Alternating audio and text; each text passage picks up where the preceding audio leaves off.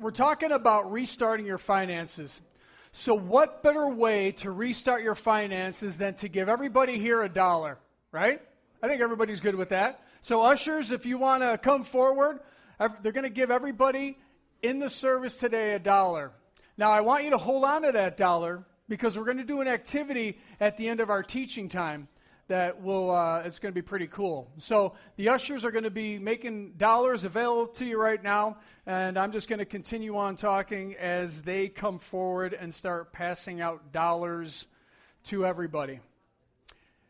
Now, we don't try to be irreverent around here at Connect, but that George Carlin video really nails home the beginning of what we want to talk about today. The fact that most of us have a preoccupation with stuff, with acquiring stuff, with getting stuff, with wanting more stuff. Now, I don't know if you guys go into Sam's Club or maybe Costco if you're from out of town. There's Costco's around different places in Montana. But what is the first thing you see as you walk into those two places? Anybody? TVs. Exactly. TVs. And I remember a few years ago, Gene and I, we bought a 42-inch TV for the Super Bowl, because I was having a big Super Bowl party. Our TV was old. We wanted to get a new one, so I went and bought one of those flat-screen 42-inch TVs. And I know now that 42-inch is very, very small compared to what's out there, right? Because there's 60, 70, 80-inch TVs out there, and I want one. I don't know about you guys. I have no idea where I'd put it, all right? I don't think I have that much space downstairs on my wall to hang an 80-incher, but it's just something inside of us that we see stuff, and we want more stuff, and we love stuff. The problem is, and if you haven't picked up notes, there's notes available. There's a couple notes up here on either side of the stage. There's also some in the back if you want to take notes with us. And if you don't have a Bible available, you can grab a Bible back at Connection Counter. If you don't have one at home, it's a gift from us to you. It's yours to keep.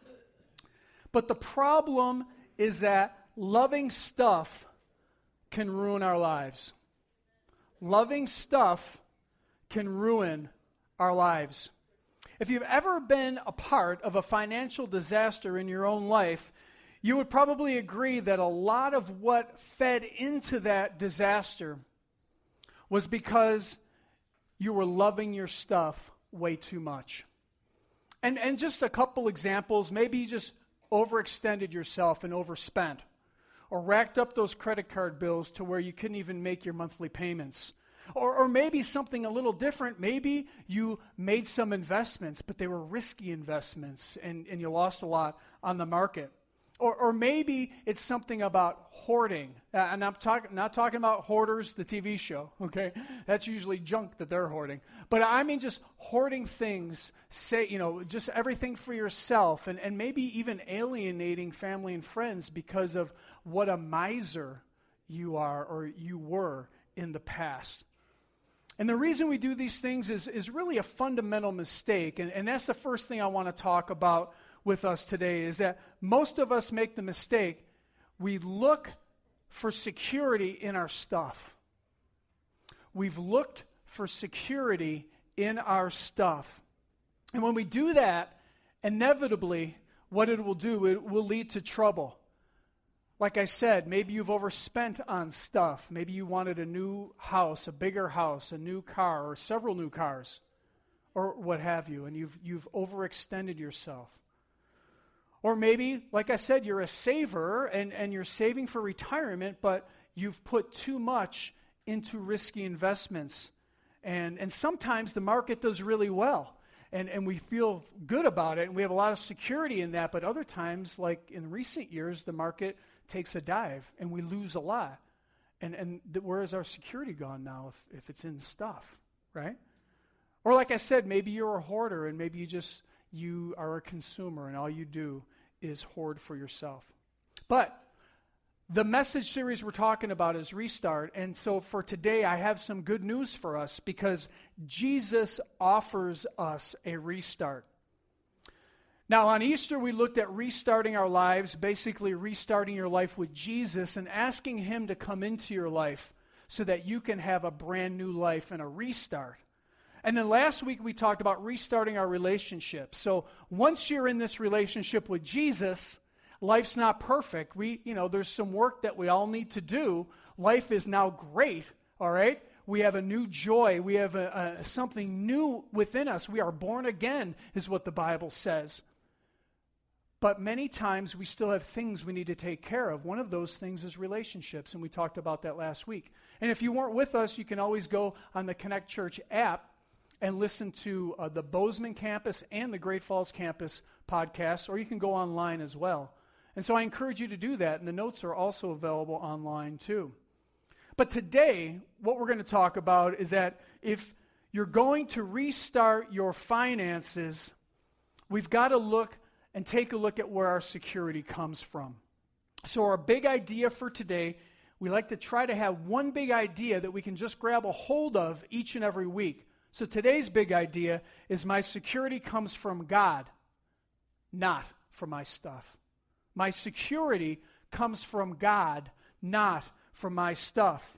If you want to turn to your Bibles, we're going to start off in Luke chapter 12 today, and I believe that's also in your notes, 13 through 21, and I'm going to be reading out of the ESV, so if you're using an electronic device, you might want to jump to the ESV, at least for this portion of the Bible that we're going to talk about. Now, I want to set this up just a little bit. I'm not going to read the first few verses, but basically what happened is Jesus was out teaching, and someone came to him, a young man came to him and said, Teacher, will you please split the estate between my brother and I? Evidently, his older brother had gotten an inheritance or was executor over the estate. We don't really know all of the ins and outs, but he wanted Jesus to kind of be the person to mitigate this thing. He wanted stuff, basically. He wanted his stuff that was due him.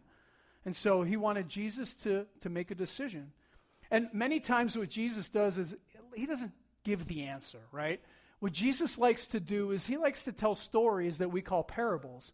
And so he goes into a story, and that's where I want to pick it up in verse 15. And he said to them, take care and be on guard against all covetousness. And that means envying, wanting, and lusting. For one's life does not consist in the abundance of his possessions. So right there we know that Jesus was not an American citizen, right? We know that Jesus was an American because he talks about his possessions not being the focus of what we want to focus on. And so in verse 16, he starts off with the parable, and he says this. He told them a parable saying, the land of a rich man produced plentifully. So that means that he had a great crop all the time. His land was very resourceful. And he thought to himself, what shall I do? For I have nowhere to store my crops. And he said, I will do this. I will tear down my barns. I thought he just said he didn't have anywhere to store his crops. That's kind of confusing a little bit there. But at any rate, okay, maybe he forgot he had all those barns. Well, no, he didn't, because now he wants to tear them down. But he wants to build larger barns, is what he wants to do. And there I will store my grain and my goods. And I will say to my soul, you have ample goods laid up for many years. So this is what the soul's going to do. Relax, eat, drink, and be merry. Sounds like a retirement plan. But in verse 20, God said to him, fool. And I know we sometimes use the word fool, but when it's in the Bible, it really means something bad. You call somebody fool, it's like the worst thing to call them. So God said, fool, this night your soul is required of you. Well, basically he's saying tonight you're going to die, so now what are you going to do? So this night your soul is required of you, and the things you have prepared, whose will they be? So is the one who lays up treasure for himself and is not rich toward God. So what I want to do is make three observations from this parable that we see when Jesus talking about this landowner and this farmer in the story, and really where his security from his stuff and where it was coming from, his stuff. When my security comes from stuff, number one, in your notes, I will never have enough. I'll never have enough stuff. Just like this farmer. He wanted more and more. He's going to build more barns. He wanted his stuff. He wanted to keep his stuff. He had a plentiful crop, but he really was unaware of really how rich that he was. Now, I don't know if you've ever spent any time outside the U.S. Gene and I I had an opportunity to go to Mexico on a missions trip a long, long time ago. And it was about 20 years ago now, probably 18, 20 years ago. But I had felt poor in my life starting out as a young married couple. I'd felt poor before, but when I went to Mexico, and here's just basically the blue is first world, red is second world, and then the green is third world. So, Mexico is a third world country. And so when we went down there, we really didn't know what to expect. We knew that, they probably wouldn't have a lot and it was going to be poor, but boy, when we got down there, we couldn't believe the poverty that we were seeing. But the church that we were staying at, they had a joy that was unexplainable. They had the joy of the Lord. They were all Christians, and we were ministering with them to the community, and it was a really amazing time. And then we found out something about this little church that we were ministering with. We found out that, we had to stay at the building, at the church building, and they had beds for us to sleep on. And we were really humbled near the end of our trip because we found out that the mattresses we were sleeping on were their very own mattresses. They were sleeping on the floor in their homes because we came down there. They gave up their own beds for us. Wow. That changed me. It was just an amazing, amazing thing that they were that giving in the poverty that they were living in. Coming back to the U.S., I felt guilty because even the poorest maybe among us are rich compared to those third world countries and what they have. It's tough for us to wrap our heads around that because we don't really know or understand how blessed we truly are. The problem then is, once again, that we've forgotten that our security comes from God. So when my security comes from stuff, number one, I will never have enough stuff. Number two, secondly, when my security comes from stuff, I will hoard it. And that's what the farmer was doing. He was hoarding it. And just kind of like what George Carlin was saying in his video, buying more stuff, just buying, using stuff to where we have to buy houses or we have to store our stuff in a storage unit. I mean, that's really what he's talking about. In Ecclesiastes, which is a book written by a wise man, Solomon, in chapter 5, verse 13, it says this: hoarding riches harms the saver. Hoarding riches harms the saver. So in this scenario, the saver thinks he's doing something good by hoarding everything, but it's really a detriment to him. And something I didn't know, but this little research, Solomon wrote Ecclesiastes, and at the time, he was worth a lot of money. Well, if we translate that into today's dollars, he was actually worth about $2.1 trillion with a T. All right? If you think of the top 10 richest people right now, and I verified this online, as best as you can, right? Don't believe everything online, but it was a Forbes magazine article, and so I feel pretty confident that they would list the correct numbers. The top 10 richest people in the world today it's 500 billion altogether, the top 10. 500 billion. And we're talking about $2.1 trillion that Solomon had at his disposal. And so he really understood the danger of hoarding, right? Hoarding riches harms the saver, and he knew that, and he was very wise. The problem is we've forgotten our security comes from God. So when my security comes from my stuff, once again, number one, I'll never have enough. Number two, I tend to hoard it for myself. And number three, I won't be rich toward God. That was at the end of our parable. Number three is I won't be rich toward God. Jesus finished the story with this line: so is the one who lays up treasure for himself and is not rich toward God, because I've put all of my security in my stuff instead of my security in God and being rich towards him.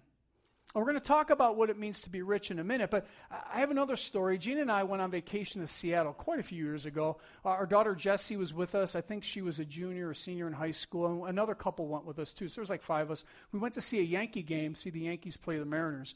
And so we went there, and I think it was the night we got in because we drove all day the one day, and so it wasn't real late because we got up real early in the morning. We get into Seattle, and we get to the hotel room and stuff, and we look around. Hey, the Space Needle's right there.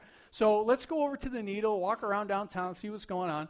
So we do that, and it was like 6 or 8 blocks. It wasn't very far. So we walked there, and we had fun. We had dinner, and we went up, took pictures up top of the Needle and all that stuff. So it's coming to be dusk or just twilight or whatever, it wasn't quite dark yet. So we're like, hey, let's head back, maybe we'll go swimming at the pool or whatever, let's head back to the hotel. So we go down the road going back to the hotel, and we're walking down, and all of a sudden this guy, young man, comes and he stops us, and he has a big backpack on, so you could tell that he was kind of in transition. And I don't know about you, but sometimes when I see folks in transition, I put up my defenses, and I'm like, okay, how is this going to go? What's this conversation going to be like? So he stops us, and he says, hey, could you have a moment? And I'm like, sure. And he starts telling us a story that he's traveling. He's trying to get to Alaska because there's an opportunity for him to be on a boat, one of the fishing boats. I don't know if it was a shrimp boat or what kind of a boat it was. I don't know, an Alaskan boat.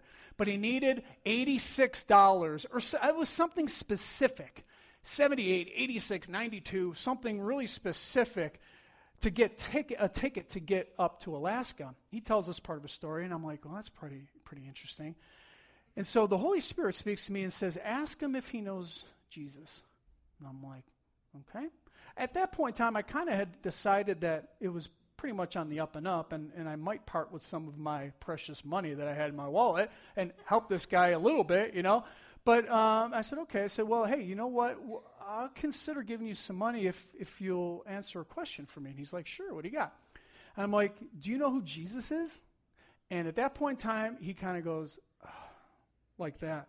And at first I thought, well, yeah, he's probably been asked that a million times. He's probably been running into Christians all day long or whatever. I don't know. And I'm like, why would he act like? He's like, you know what? I did.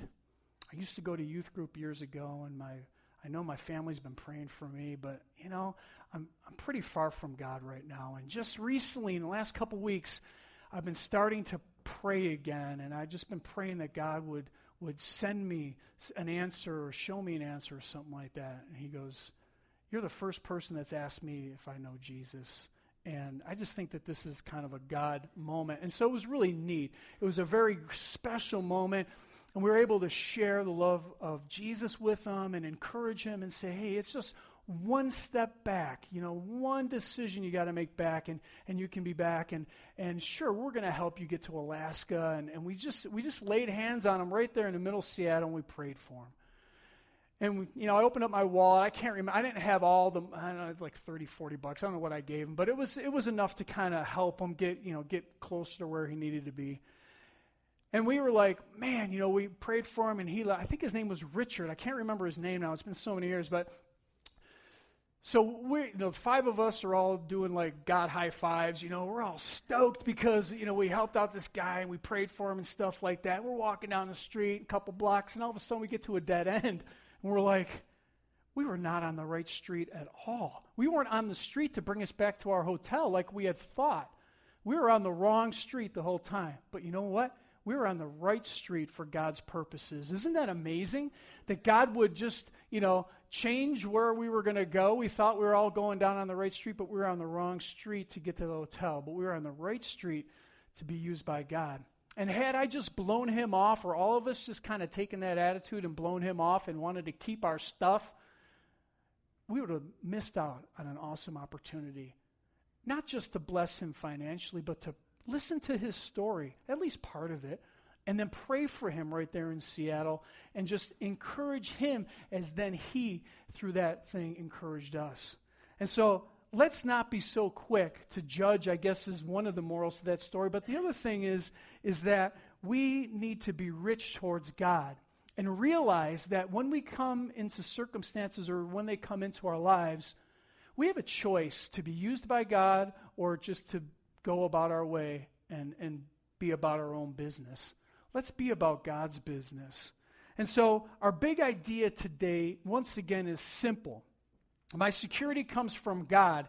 It doesn't come from my stuff. This isn't in your notes, but Romans 12:2 is kind of the key thought that we're going to talk about right now in regards to our stuff, security, and finances. And Romans 12:2 says this. It talks about renewing our minds will transform us.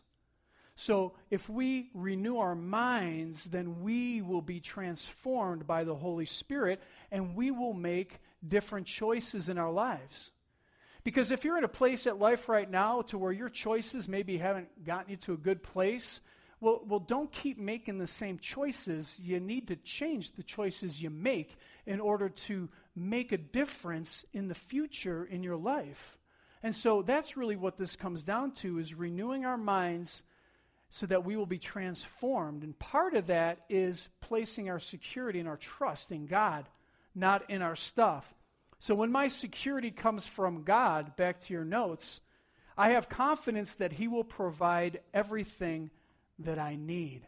I have confidence that He's going to provide everything that I need. John 3:16 is a very familiar portion of the Bible. The Message says, "This is how much God loved the world. He gave His Son, His one and only Son." God is a giver. That's the one thing we need to learn. God is a giver, and He has given each one of us His Son, and He will provide us with everything that we need in our lives. He really will. And it's just not about money. It's about everything we need in our lives to have this abundant life here on earth. 2 Corinthians 8:9, the New Living Translation says this, and if you didn't know this, actually if you're doing the part 2 of the devotional that we've been doing, the Word of God Speak, it was actually on Friday, I believe, it was part of our devotional this week, and it says this: "You know the generous grace of our Lord Jesus Christ, though He was rich, yet for our sakes He became poor, so that His poverty, He could make us rich." So that's what Jesus has done. He's made us rich in our lives because He humbled Himself and took upon the mantle of dying on the cross. We can experience the abundant life, and He really has elevated us to make us rich, and by giving us eternal life. Matthew 6:30 says this. This is another great portion of the Bible. "And if God cares so wonderfully for wildflowers that they are here today and thrown into the fire tomorrow, He will certainly care for you." I don't know if you've ever thought about that, but God is the creator. He's created all things, and He cares for every element that's here, everything, all the plants, the animals, everything here on earth. And if He cares for the wildflowers, and they're going to be gone tomorrow, how much more is He going to care for you, who is going to be in eternity with Him? He is going to care for us, and we can put our trust and our security in God, for He truly does care for us. Our security comes from God, and when it does, I can trust that He will provide everything that I need. And secondly, when my security comes from God, I will give generously. It just happens. It's just part of our lives that we will give generously because God is such a giver. Now there's 2 stories in the Bible that I'd like to make reference to real quick, and we're not going to read through them. Actually, the rich young ruler story is in 3 of the Gospels in the New Testament: Matthew, Mark, and Luke. And then the story of Zacchaeus is in Luke 19. So let me start back with the rich young ruler. Now, this rich young ruler encountered Jesus as Jesus was walking and teaching once again, like He does.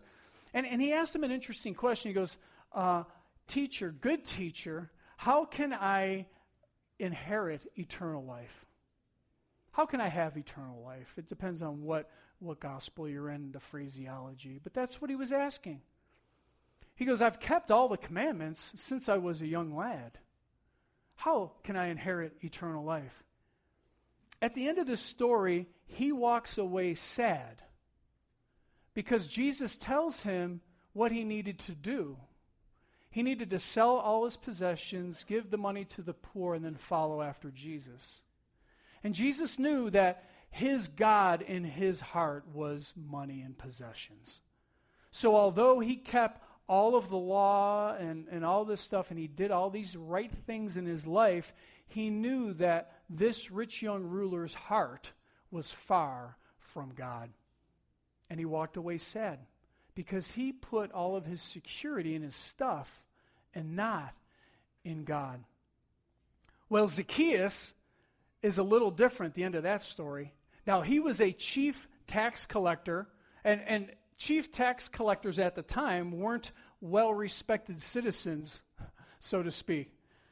They were thought of as crooks, swindlers, and stuff like that. And so here's Zacchaeus, and he was a short person too, so he had that kind of going against him as well in the culture. And so, on the other hand, from what we saw the rich young ruler, we see Zacchaeus and his interaction with Jesus. And Jesus calls him down from the tree because he had shimmied up a tree so we could see Jesus pass by.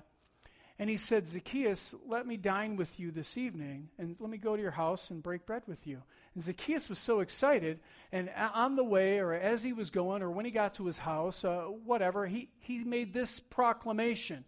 He said, I will sell half of my possessions and give the money to the poor. And if there has been anyone that I cheated, I will pay them 4 times more than what I got from them. And so and I thought it was interesting that he said, if I had cheated anyone. So I think maybe Zacchaeus was a pretty upstanding guy, but, maybe through whatever, he might have cheated somebody. So he throws that out there, though, to show how much he wants to make up for the fact that he's a tax collector. He's going to sell half his possessions, and he's going to give 4 times back to anybody that he cheated. That's the difference right there in the heart between the rich young ruler and Zacchaeus. Zacchaeus was a generous man. And Jesus said at the end of that story that now salvation has come to you and your household because of how your heart is. Your heart is generous towards God, and you want to please God. But the rich young ruler was the opposite of that. His heart was far, far from God. So when my security comes from God, I can trust him to provide everything that I need. I will live generously. And lastly, or thirdly, I will be richly blessed. I will be richly blessed. Remember Jesus' line at the end? He said that you will be rich toward God. Well, what does that mean? Well, being rich towards God just simply means that I will be richly blessed. Now, this doesn't mean that all of us are going to be millionaires and we're going to have everything we need or want or could ever hope for and everything we see we can buy and all that stuff, and I'm going to be a millionaire. No, that's not what it means. But it does mean that I will be blessed in my life. Part of that is financially, but richly blessed is the fullness of life, the abundant life that I talked about earlier. So here we see a couple of cool things that God talks about, though, about the area of being richly blessed as far as finances go. In Proverbs 3, verse 9 and 10, it says this, honor the Lord with your wealth, with the first fruits of all of your crops, then your barns will be filled to overflowing. Well, that's good. I like that. That's a great part of the Bible in Proverbs. Now, in Malachi 3:10, it says this, and it's very similar, but a little more specific. It says, bring the full tithe into the storehouse, and that there may be food in my house, and thereby put me to the test, says the Lord of hosts, if I will not open the windows of heaven for you and pour down for you a blessing until there is no more need. What's really cool about that verse, a couple things, he says, put me to the test. That's the only place in the Bible where God says, put me to the test. Put me to the test. And if you haven't grown up around church, you don't know much about that. A tithe was an Old Testament principle of giving 10% of whatever, 10% of your crops, your income, and basically in current culture it would be your income, back to the Lord as just an offering or an act of worship. And Jesus, if you remember several weeks ago, we talked about Jesus changing the Old Testament stuff into not just the letter of the law, but it's a heart thing now. And Jesus said that tithe and offerings. So he talked about tithe, which was the 10% principle, but then he also talked about offering. So he said, where there's a need, let your heart guide you. And if I'm living generously, then I'm going to meet needs that I see around me. Now, I know many of us maybe that have been in the church or been around church, maybe we have a bad taste in our mouth about, the guy on the stage talking about finances. And it's probably from bad experiences or from TV evangelists, because they do a lot of crazy stuff out there, I got to admit, right? I mean, I don't want to badmouth them, but there is a crazy stuff going on. This teaching that we're talking about today, especially this part of it, isn't about money. It's about us listening to the Holy Spirit and understanding it's a heart issue. It's not a monetary issue. I mean, giving to the Lord or, in donations and offerings, it's a personal thing. I mean, it's a spiritual, it's a personal thing that you work out with God in your own life. But we just want to talk about the principle of finances, because I got to tell you, I've applied this principle to my life, and I know I've talked to several people in the last month that understand this principle. When Gene and I first came to know the Lord 20-something years ago, our finances were upside down. And I felt really guilty at first that I couldn't give 10%. But what I decided to do is give what I could and then work really hard. And part of that is developing a budget, right? Not spending more than I earn. But work really hard at developing that good habit in my life so that eventually I could get to the part to where I could give 10% back to God, because I thought it was important for us to do. And it was wonderful. The minute we did that, I remember writing that first check, and it was 10% of our income. And we were excited. We thanked God about it. And it was just really awesome because it was an act of worship in our lives. And it's something that we really, really wanted to do for a long time. And so we did it. And then you know what? God spoke to my heart again, and he said, guess what? You did a great job, but you tithed off your net, not off your gross. And I'm like, oh yeah. He goes, you give to the government off your gross, right? And I'm like, yeah, I do. And he's like, well, work a little harder and give off your gross. And so for me, Gene and I, that's what we wanted to do then. That was the next milestone. That was the next stretch goal.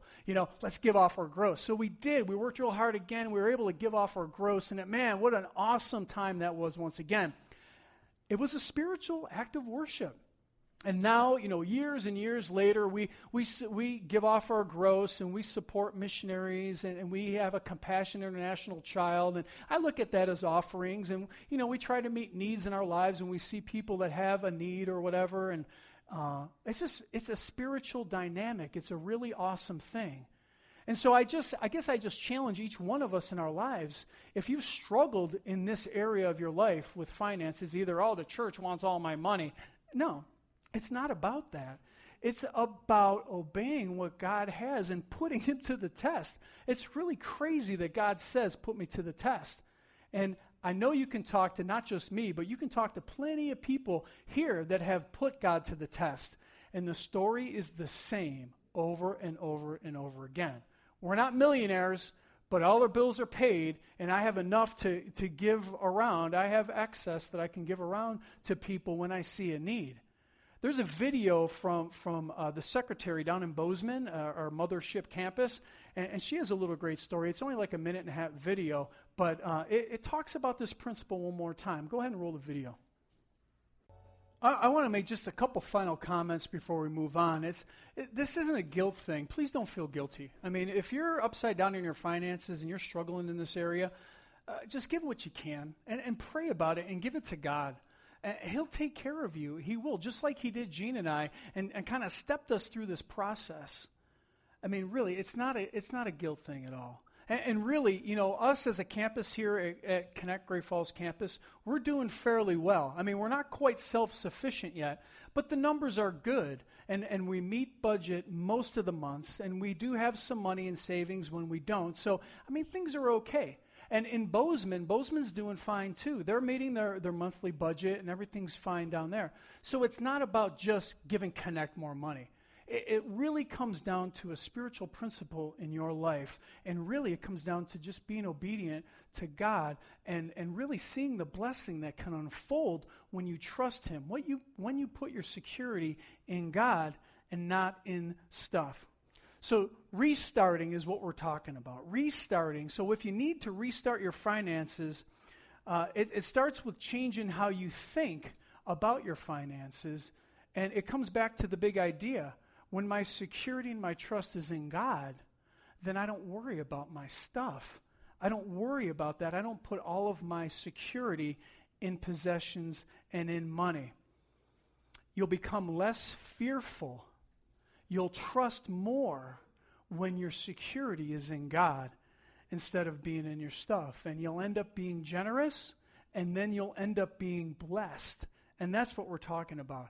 I'm going to ask the ushers to come forward. I talked with Dennis Thompson earlier today. Now, everybody has a dollar bill, and so I'm going to step us through this really slowly. This is the dollar bill activity that we're going to do. He's going to hand out a couple Sharpies for each row, and so as you use the Sharpie, send it along. But what I want each of us to do, and I did this before, on the back of the dollar bill it says, "In God we trust." In God we trust. But what I want you to do is and we can do this. I did research. We can write on money. You just can't destroy money. Okay, so we're not destroying it. We're writing on it. But what I want you to do is cross out the word "we" and put in your name. Like what I did is I put "In God Bob trusts." I added an S on the end. So cross off "we," put in your name, and then add an S to trust. So it says that if your name is Bob, in God, Bob trusts.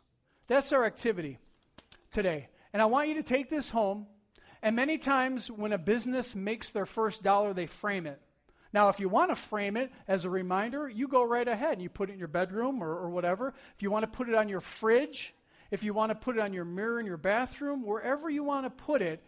But this is the lesson we've learned today, that it's not in stuff that I trust, or it's my security in stuff. It's in God that I trust. And in God is where I find my security. I'm going to ask the worship team or the band to take the stage real quick. And so take a few moments.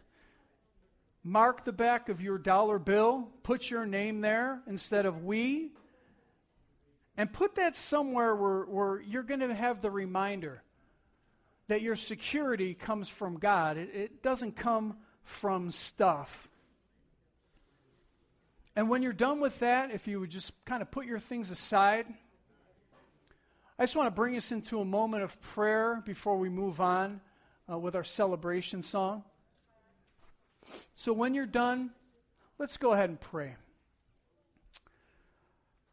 Father God, I just thank you so much. First of all, that you are trustworthy. That I can put my full trust in you with every aspect of my life. I know we've been focusing on finances today, God, and that's part of it. But every area of my life, I can put my full trust in you.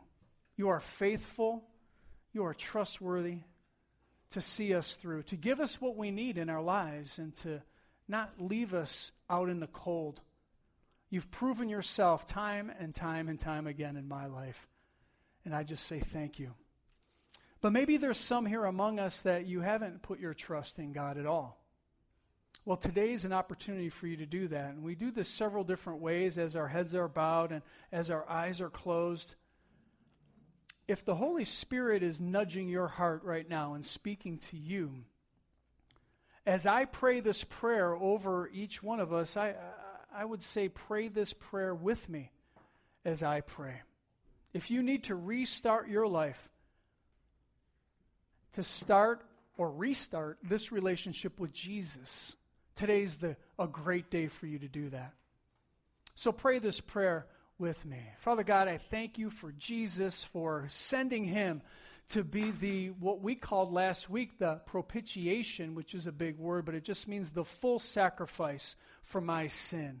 I thank you so much, Jesus, that you chose to go to Calvary, be on that cross to shed your blood and to die for my sins. I repent of my sin right now.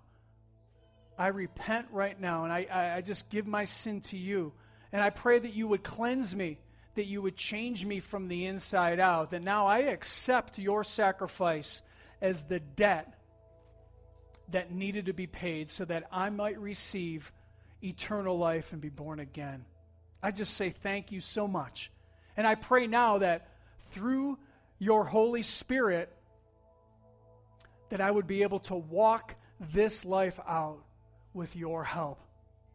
Guide and shape my future steps, I pray, in Jesus' name. Amen. Let's give a hand clap for those that have said that prayer. I didn't ask you to raise your hands today, and that's fine. We don't have to do it the same way all the time. But if you said that prayer, mark on your connection card that you chose to restart your relationship with Jesus today. It's important. It's important to acknowledge that as well. And usually we have next steps. We really don't have any next steps today, but I want to leave you with just a couple suggestions. And this is no pressure, no obligation. It's just only a suggestion. If you need to start trusting Jesus with your finances and you didn't come prepared to give anything today, give something. It's as simple as that. Give something. And if you believe in this tithing principle that comes from God's word and it's something that you want to do, incorporate tithing and offerings into your lives, then start doing that. It's as simple as that. It's a restart in our relationship with God. It's a way that we can worship Him with our finances. Or maybe God is asking you to be generous to somebody else. Maybe you know of a family member that needs a refrigerator, or maybe you know somebody, a neighbor that needs something. And if maybe you've kind of been battling that, well, they probably have somebody that can help them out. Well, maybe they don't. Maybe it's you that can help them out. If there's an opportunity and you have the resources and you can help somebody, then I think God's saying help somebody. And once again, it's just a suggestion, no pressure. But I really think that if we are listening to God's Spirit and we have a generous spirit, it's not like we're going to give everything away all the time, but there are going to be opportunities in our life to where we can meet that need. And I think that would bring honor and glory to God. Let's pray one more time. Father God, I thank you once again for your word and how it speaks richly into our lives. And God, there is no guilt. There is only transformation through your Holy Spirit. Guilt comes from the enemy. So I pray against guilt in our lives. But I do pray that the Holy Spirit would transform us and we would listen to the Holy Spirit and we would act when He tells us to do something in our lives. Be with us this week. Thank you so much for the rich blessings that each one of us has. Just to call ourselves a child of God is a blessing in my book. Thank you so much. In Jesus' name, amen. Amen. Come back next week. We're going to talk about habits. Everybody loves habits. Some of you have bad habits. Well, probably most of us do. And probably a lot of you have good habits. We're going to talk about good and bad habits next week. Ryan, are you ready for a celebration song? We're ready. All right. Everybody stand to your feet. Let's celebrate.